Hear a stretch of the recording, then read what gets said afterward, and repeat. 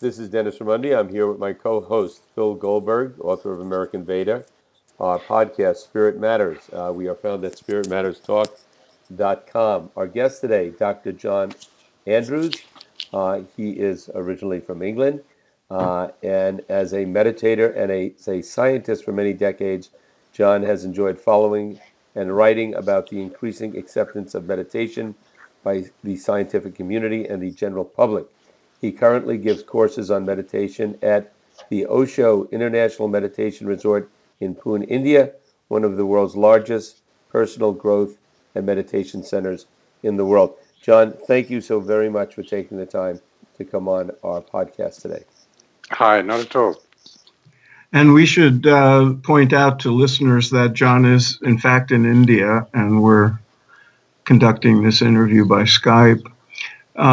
John, for the sake of listeners who are not familiar with Osho's work, can you give us a little background? You were a physician, and you ended up being Osho's personal physician and presumably a devotee. How did that all come about? Well, I first went to India on holiday. Someone said you should go to this place. I was totally uninterested in anything that sounded remotely connected with, meditation wasn't something I ever even considered.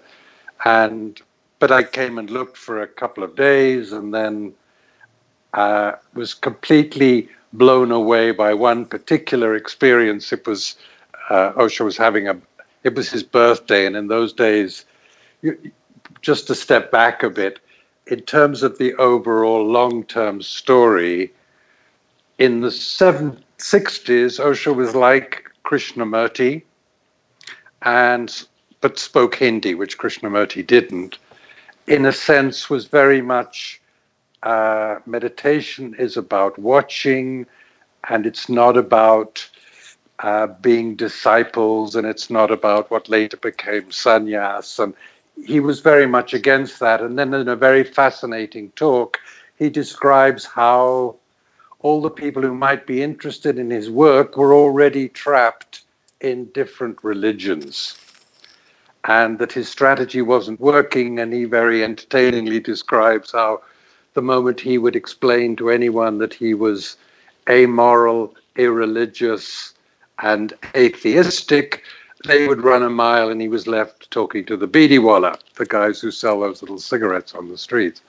So then he says, I had to change my strategy, and I had to use religious terminology against the religions, because he was totally against the religions. He regarded them as an imprisonment of man's mind.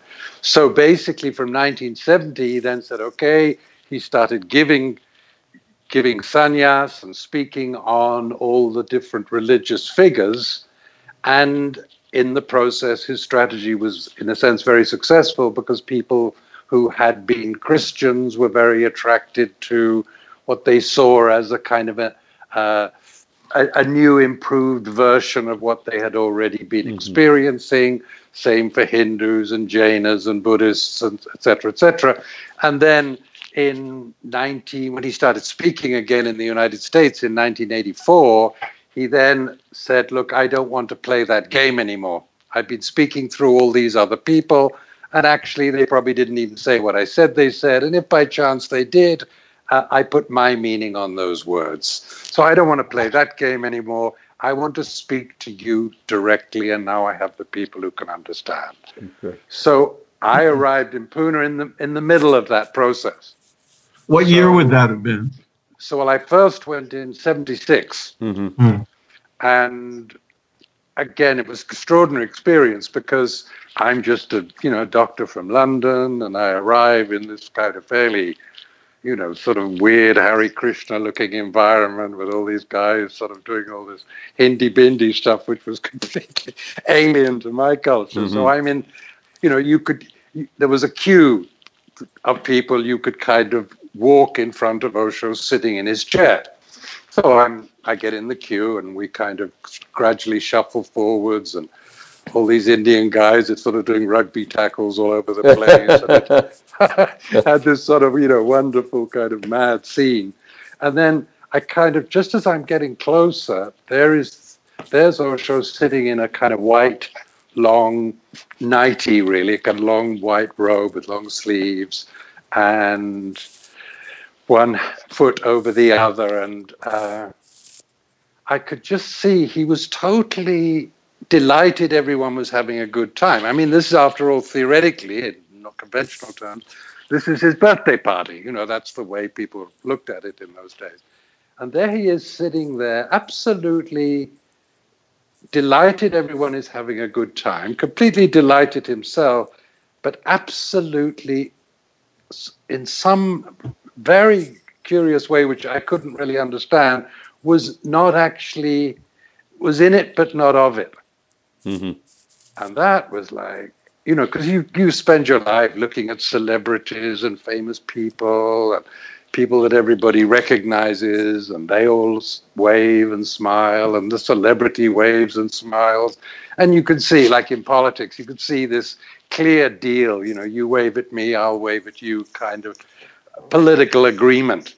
But there was no connection at all. I'd never seen anybody who was surrounded by people who clearly loved him, and he was absolutely there, present, delighted, and completely in one very particular way, unrelated to whatever they were doing. And that just blew a hole in my head. I just had never seen anyone be able to be so in something and part of something, and yet a part of it at the same time. Right. So I'm there, this sort of, doctor from Lewisham, kind of, now what do I do? I'm standing in, and the only thing I could possibly think of doing is just bowing down and kissing the foot that wasn't in the shoe that was on the other leg. And it was like, that's not the average London doctor's response to guys you meet in India, So right. But that gives you a sense of how completely unusual, and I've never experienced it again with anybody else. That kind of particular quality, which just changed everything. So then I went back to Goa, collected my things, stayed as long as I could, went back to London, cleared up all my career story, and all the usual stuff you have, houses and all that, cars and all the things you have to sell and sort out, and then just bought one of those the compulsory Volkswagen van of the time, and drove back. Now, John, so you went back, and at what point did you learn his Osho's meditation or other techniques for spiritual development that he had? Ask that question again. At what point, when you went back, at what point did you learn the meditation that Osho, or meditations that he taught, and what effect did they have on you? Well, that was as you kind of began to sort of participate in the campus at that time. The first thing everybody did was do all the meditations. In fact, I went to the office and said, so I would like to take sannyas. That meant kind of, signing up to join the caravan. That was the kind of, and they looked at me and said, "Are you done the meditations?" I said, "The what?"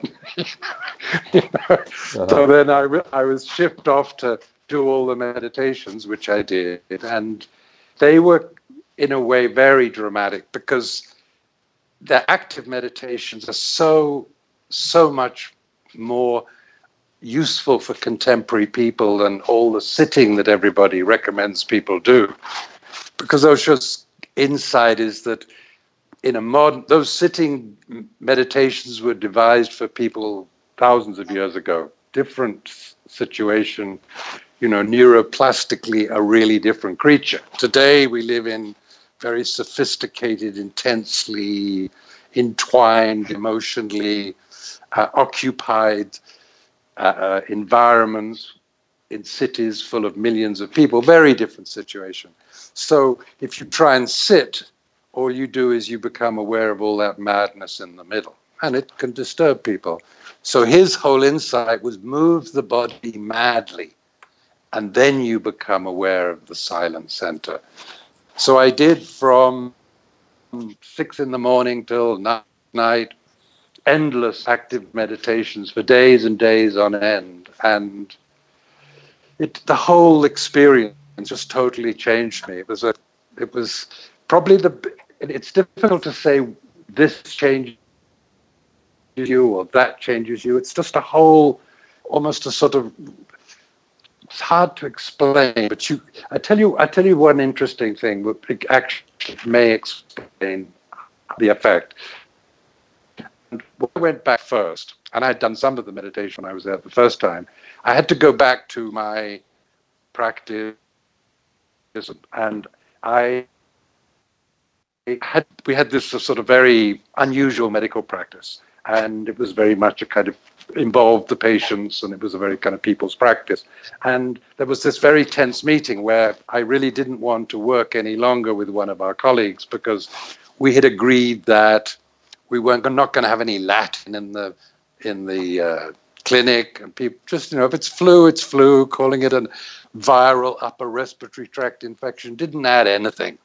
So let's just talk English and be natural and ordinary and help patients discover what they need for themselves. That was the philosophy behind it. But this particular colleague was really stuck in the old medical model, and that was hopeless for us. So we had this public meeting.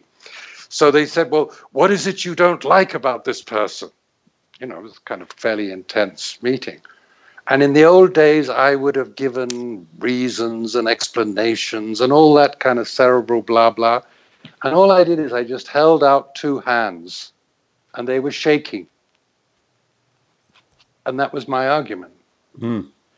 So in some, which was something I would never have done before I actually started to kind of change the whole way of looking at things as being something to do with, it wasn't just a kind of cerebral exercise. It was about the body. It was about feeling. It was about sensitivity, about receptivity, about listening, about noticing yourself, and all those things, all of which were strongly supported by all the active meditations. John, as long as you brought up active meditation, when Osho was in the U.S. And had a lot of media attention, and for the sake of listeners who don't know what we're talking about, he was then known as Bhagwan Sri Rajneesh.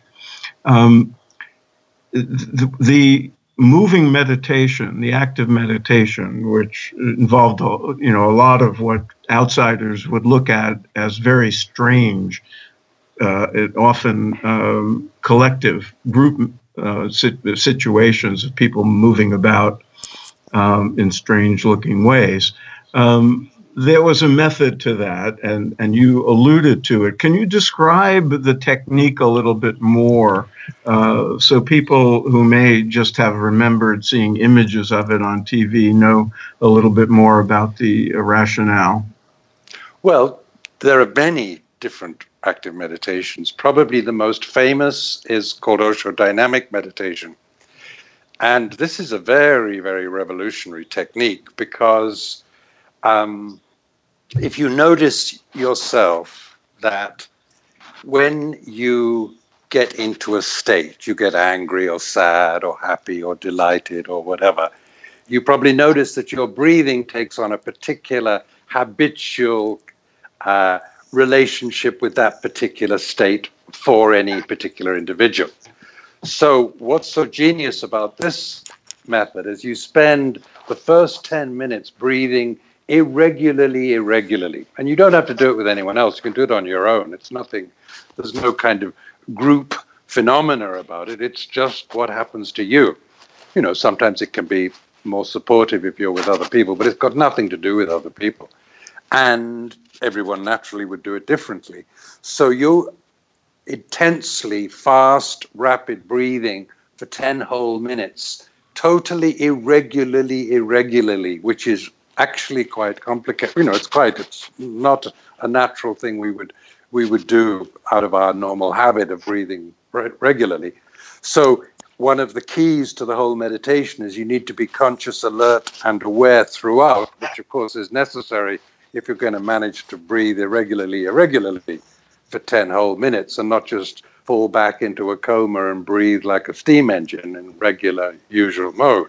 But the effect of that is to so disorientate the 10% of the conscious mind, which interestingly is the part which keeps the unconscious unconscious. So people think, the unconscious gets a kind of bad rap because people think it's kind of trying to give you a hard day. But actually, it takes care of your breathing, your immunity, your digestion, your heart rate. It's maybe the best friend you ever had. But it gets a bad rap because it's also in the left luggage business, because every time you hit something you just cannot manage, what do you do with it? You stick it in the unconscious, whether it's something you're guilty about or feel shameful about or you want to forget about or ignore, whatever it is. So now we all walk around with a whole pile of stuff in the unconscious, which we have no idea what's there by definition because it's unconscious, but you something's always going on. I mean, the best example, let's say the road rage examples on the LA freeway, right? So someone's in a traffic jam. So something inside their brain thinks it's a good idea to get out of their car, go to the car in front of the millions in front and shoot the guy driving that car. I mean, it has some rationale inside that guy. I mean, something is triggered inside him. He hasn't a clue what it is. And one thing's for sure, it's got nothing to do with the poor driver in front. So we have no idea. You're suddenly in a situation and you find yourself really upset about something. Why? Because it gets triggered by something in the unconscious. So the whole point of this meditation is you do that breathing for 10 minutes and that character, if you like, the conscious mind loses its ability to stop all that's repressed in the unconscious coming to the surface. So in the second stage, whatever's there can just come to the surface. And the whole key is to allow whatever repressed emotions are there to come, to be freely expressed. And it's not just about expressing emotions, it's about learning to watch them. Right. So and the watching is the key to the whole game of meditation. Mm-hmm. Well, let me ask you, John, in regard to that. So you do these active meditations from Osho, and they have their immediate effect, I would think. Yeah. You come out, you feel a certain way in a particular day.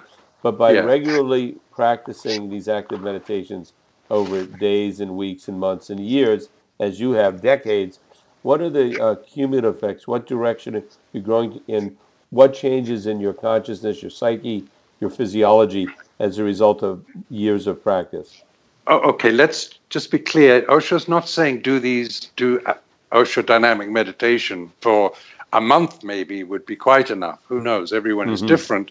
But the reason for doing them is so that you start to be able to watch.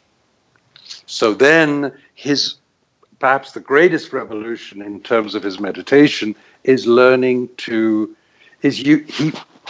his speaking. So for example, people hear him speaking and you would normally think this is a kind of, just a TED talk or erudite professor talking, and then he explains, I don't want to eat, I would be happy not to talk, I would like to be able to sit here in silence with you, but you guys are hopeless, you can't sit in silence, that's why I'm speaking. So he's really, just like say with Vipassana, because the body's in real time, yeah? Right. The mind could be anywhere, but any sensory phenomena, if you're experiencing a sensory phenomena, you have to be here too, otherwise you wouldn't notice it. So, brilliant idea from Buddha, watch the breathing. You can't not breathe anyway, and there are little gaps between the in-breath and the out-breath. So, watching the breathing, if you notice, chances are you're here. If you missed it, chances are you're somewhere else. So what Osho's done is take exactly the same methodology with lots of advantages now. It's sort of major upgrade on Vipassana, where you're using sound, which is another sensory phenomena, which is also in real time, which is also happening now. So if you notice, you're present, and if you don't notice, you're absent, which is not complicated. It's a very old idea called the art of listening. So let's say everyone's had the experience. You're talking to somebody, and while you're talking to them, they don't stop speaking themselves. And you want to say to them, listen, if you don't shut up, how can you hear what I'm saying? And then there's the other situation. You're talking to someone, and while you're speaking, you can hear their answer bubbling up to the surface. And as soon as you stop speaking, they just throw their answer all over you. You also know they didn't hear a word. Now, turn that around, and let's say, okay, so what I realize is unless the person is quiet, they can't hear what I'm saying. Common sense. Now, let's say you said, actually, my project, my interest is to learn how to be silent, how to be quiet. Aha. So if I could learn how to listen, I would learn how to be silent. So that's the methodology behind the art of listening. So in terms, the active meditations are really like a long jump into the ability just to sit quietly and start to discover for yourself what it means to become receptive, and in this particular situation, to learn how to listen, because you can't blink your ears even if you want to. So the most difficult thing about meditation is, how do I do nothing? What does that mean even? So when you think of listening, you couldn't think of anything more passive than that. So for me personally, the first experience during one of Osho's talks of actually seeing that there are things called thoughts that are going past is my first experience. Aha, so I'm not my mind. There are things over there that whatever this thing, okay, whatever this watching phenomena is, it's able to watch the mind. Ah, interesting. So then the next discovery is that the more you are able to see the thoughts, the more they disappear. The more you're able to be conscious of your emotions, they disappear. So there were also fascinating courses that were done here, which are still done, but in those days there was a particular one, for example, on emotions. It's a simple exercise. So you're opposite somebody, same as dynamic meditation. You're totally one with an emotion. You want to kill the guy in front of you, whatever it is. And then you stop dead. And there you are left with this sort of bizarre homicidal look on your face. Close your eyes and just watch anger inside you. And it just disappears. And you think, what the hell is that? I'm not my anger. I'm not my thoughts. So that slowly, as time goes by, you actually start to become increasingly the watcher and not endlessly pulled this way and that way by thoughts and feelings of a particular situation. John, people listening from the U.S. Will remember the few years that Osho was in Oregon, and all kinds of controversies erupted, and it was widely reported, and a lot went down. Were you here with him during those years at Rajneeshpuram in Oregon? Yes, well, you happen to be speaking to the one person who was most badly affected by that. That was his secretary, Sheila Silverman. Yes. And so she made a pretty good attempt to polish me off. Well, and, you mean physically or physically? Physically. Oh, wow. Really? No, I got a needle in my bum while I was I used to do the read some pieces during what was then satsang. That was before Osho stopped all the silent sitting when he said, "You guys are hopeless." But he was still experimenting with that, and so I would do some readings in between. And this lady was sitting behind me, and I didn't know what I just sort of looked, and the next thing I get this sharp needle in my bum, and I'm going, "Oh my God, what the hell is that?" Anyway, that's another story. But eventually, I got to the hospital, and I'm a tough old guy, so I actually survived. Well, you weren't so old then, I'm sure, but maybe you can just sort of set the record straight, since you were an insider at the time, and there was, tremendous amount of publicity that people I've spoken to sort of felt that Osho was victimized by inference, and that Sheila, who I think ended up in jail, did she not? Was the Yes, she got 4.5 years for my attempted murder. Oh, is that true? For your attempted murder? What was her motivation? Why was she against you? Well, anybody, you see, by that time, when she started, she was all, okay, even going to Oregon was not Osho's idea. So he's in New York in this place, Gibbs Castle, in Montpelier, is it?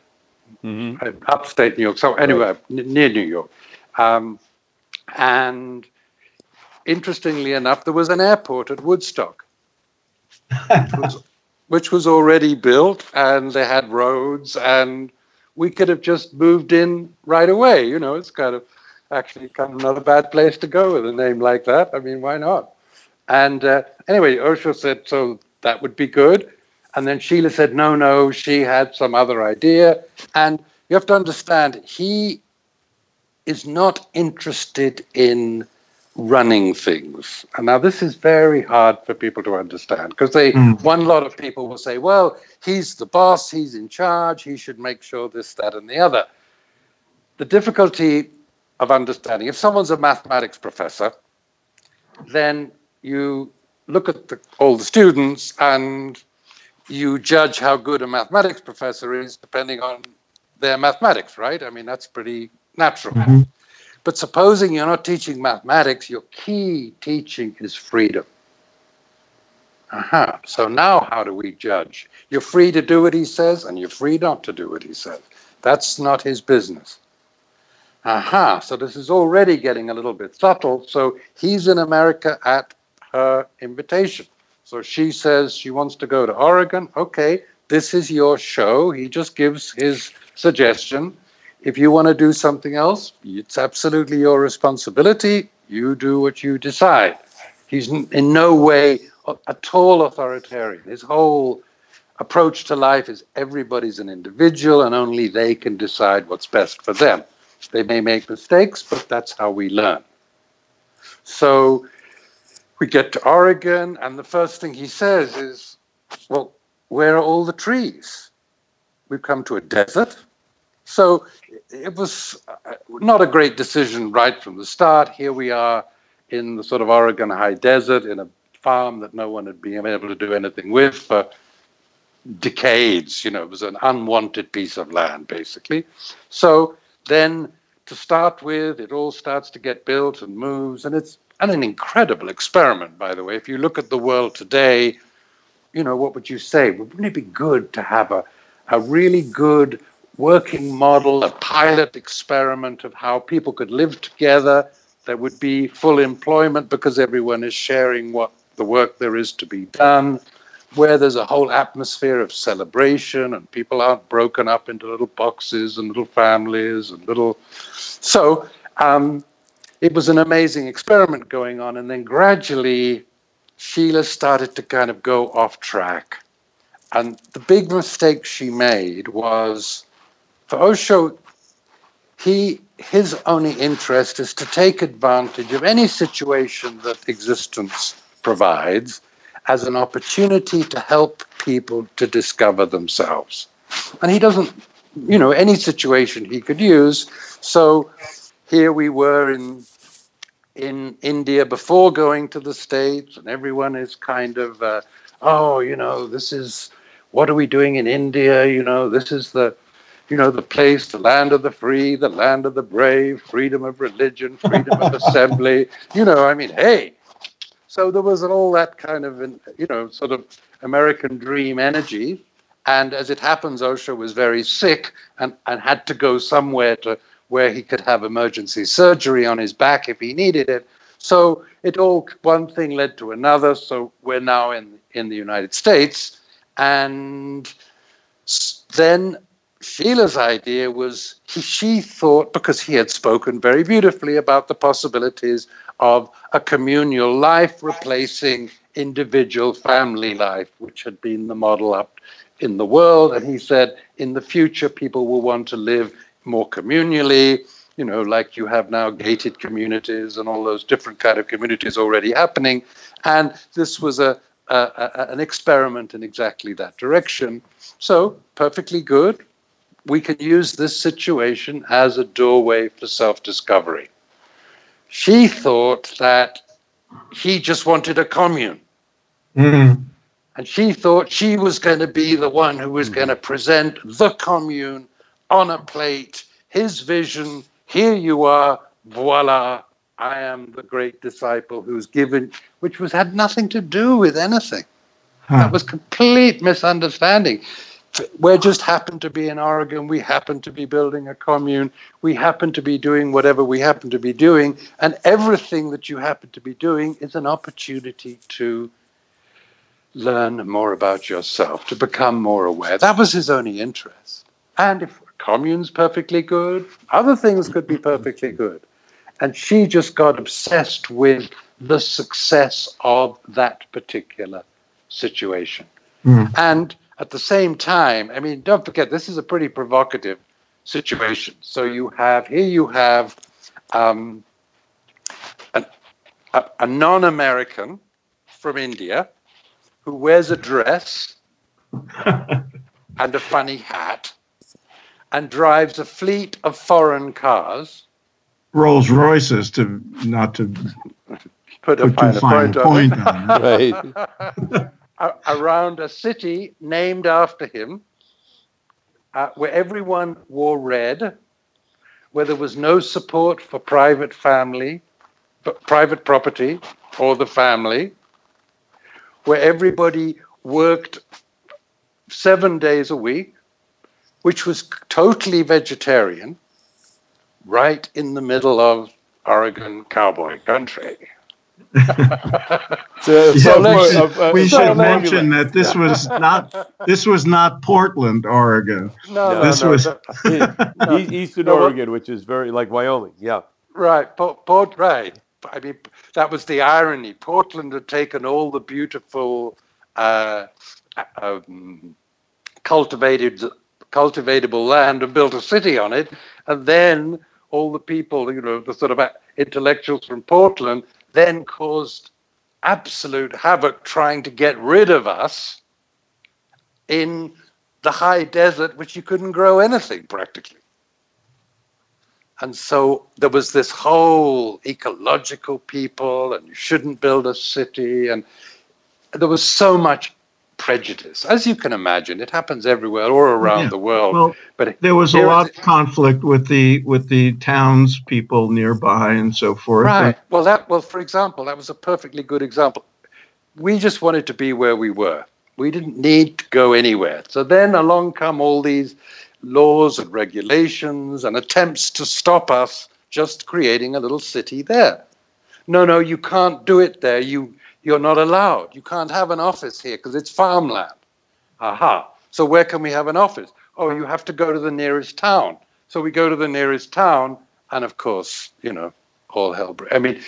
One thing led to another, but there was several different things going on. One, nobody there really wanted this weird group of people who wore red and, whatever the hell they were on about. They weren't like local people, right? So there was the usual anti-foreigner energy. Plus, Sheila began to lose it when confronted by all this antagonism, and there was a lot. And she began to kind of almost become like them. Mm-hmm. And then kind of decided she had to use more and more bizarre tactics in order to survive, because her big passion was to present Osho with his commune. And of course, she must have realized, Jesus, why didn't I go to Woodstock? It would have been much better than coming here. So now her whole ego and her investment, personal investment in making a success of it and not wanting to fail. So she gets more and more bananas and behaves in a worse, ridiculous, kind of just really antagonistic towards everybody. She's bugging the whole commune. And some of it ended up being criminal behavior. Right. Well, I mean, what do you call it? Wiretapping? That's a crime, right? So, trying to kill me, wiretapping, there were all kinds of allegations about trying to do things in the local county. And I mean, absolutely. And then she went and they went and spread bugs on the salad bars and they made everybody sick. I mean, just to stop them voting so they could, complete crazy. John, we have a few minutes left, and I want to wrap it up, but it seems like it all ended on a good note. And I have not been there, but I hear that your meditation center in Pune, India is spectacularly beautiful and well established there. So just in a few minutes that we have, how did that transition take place?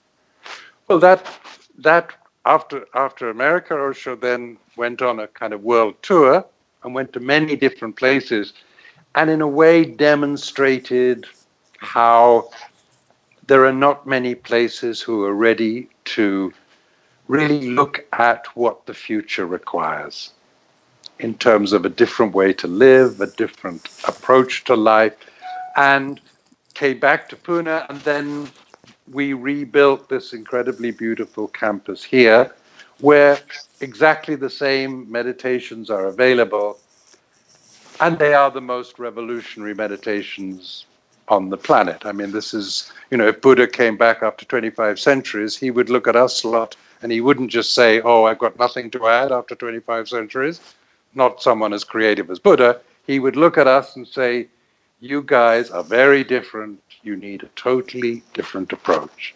And that's essentially what Osho is offering, not just to us, but to everybody. And John, if somebody listening in, and I'm sure there will be people who want to know more about this or want to pursue it or visit Pune or learn these meditations, where would they go for that information? Well, Osho.com would be a very good place to start. It's got all the information about visiting here. You can do all the meditations. You can do them online. You don't have to go anywhere. These are very simple methodologies. You need to know how to do them, and you have to take the trouble to find out for yourself. It's not that you need someone particularly to teach you, but you need to do a little homework and do it yourself. Do them absolutely anywhere. One of the things about Osho is, for him, the beauty of the process is that everyone's an individual, everyone's path is their own, and they have to walk the walk themselves. As he says, meditation can't be taught. It can be caught, but not taught. Mm-hmm. So, and John, I'm told that the resort in Pune is quite a lovely facility, and a lot is available there aside from Osho's meditation methods. Is that right?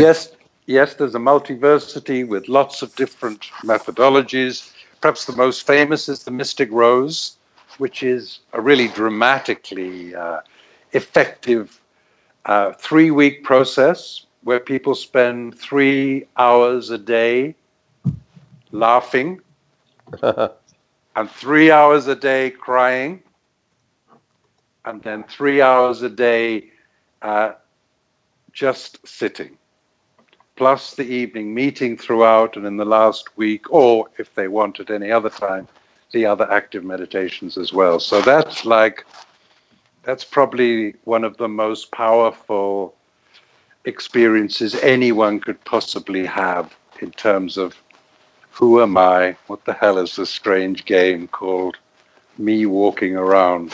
What is this all about? Right. John, any final words you'd like to share with our listeners? Well, just that, as you can see, there are so many people now beginning to appreciate the value of meditation. Unfortunately, most of it is based on a Western idea of what meditation is, And that it would make a lot of sense. There's probably nobody ever who really went into the details of at all levels than Osho. So start meditating wherever you are. Take a good look at the active meditations, and then I would recommend they can go to Osho.com library. They can read everything he ever said. They can search for everything. Any question they have, they will find a more profound, entertaining, amusing, unusual answer than probably they will ever find anywhere else.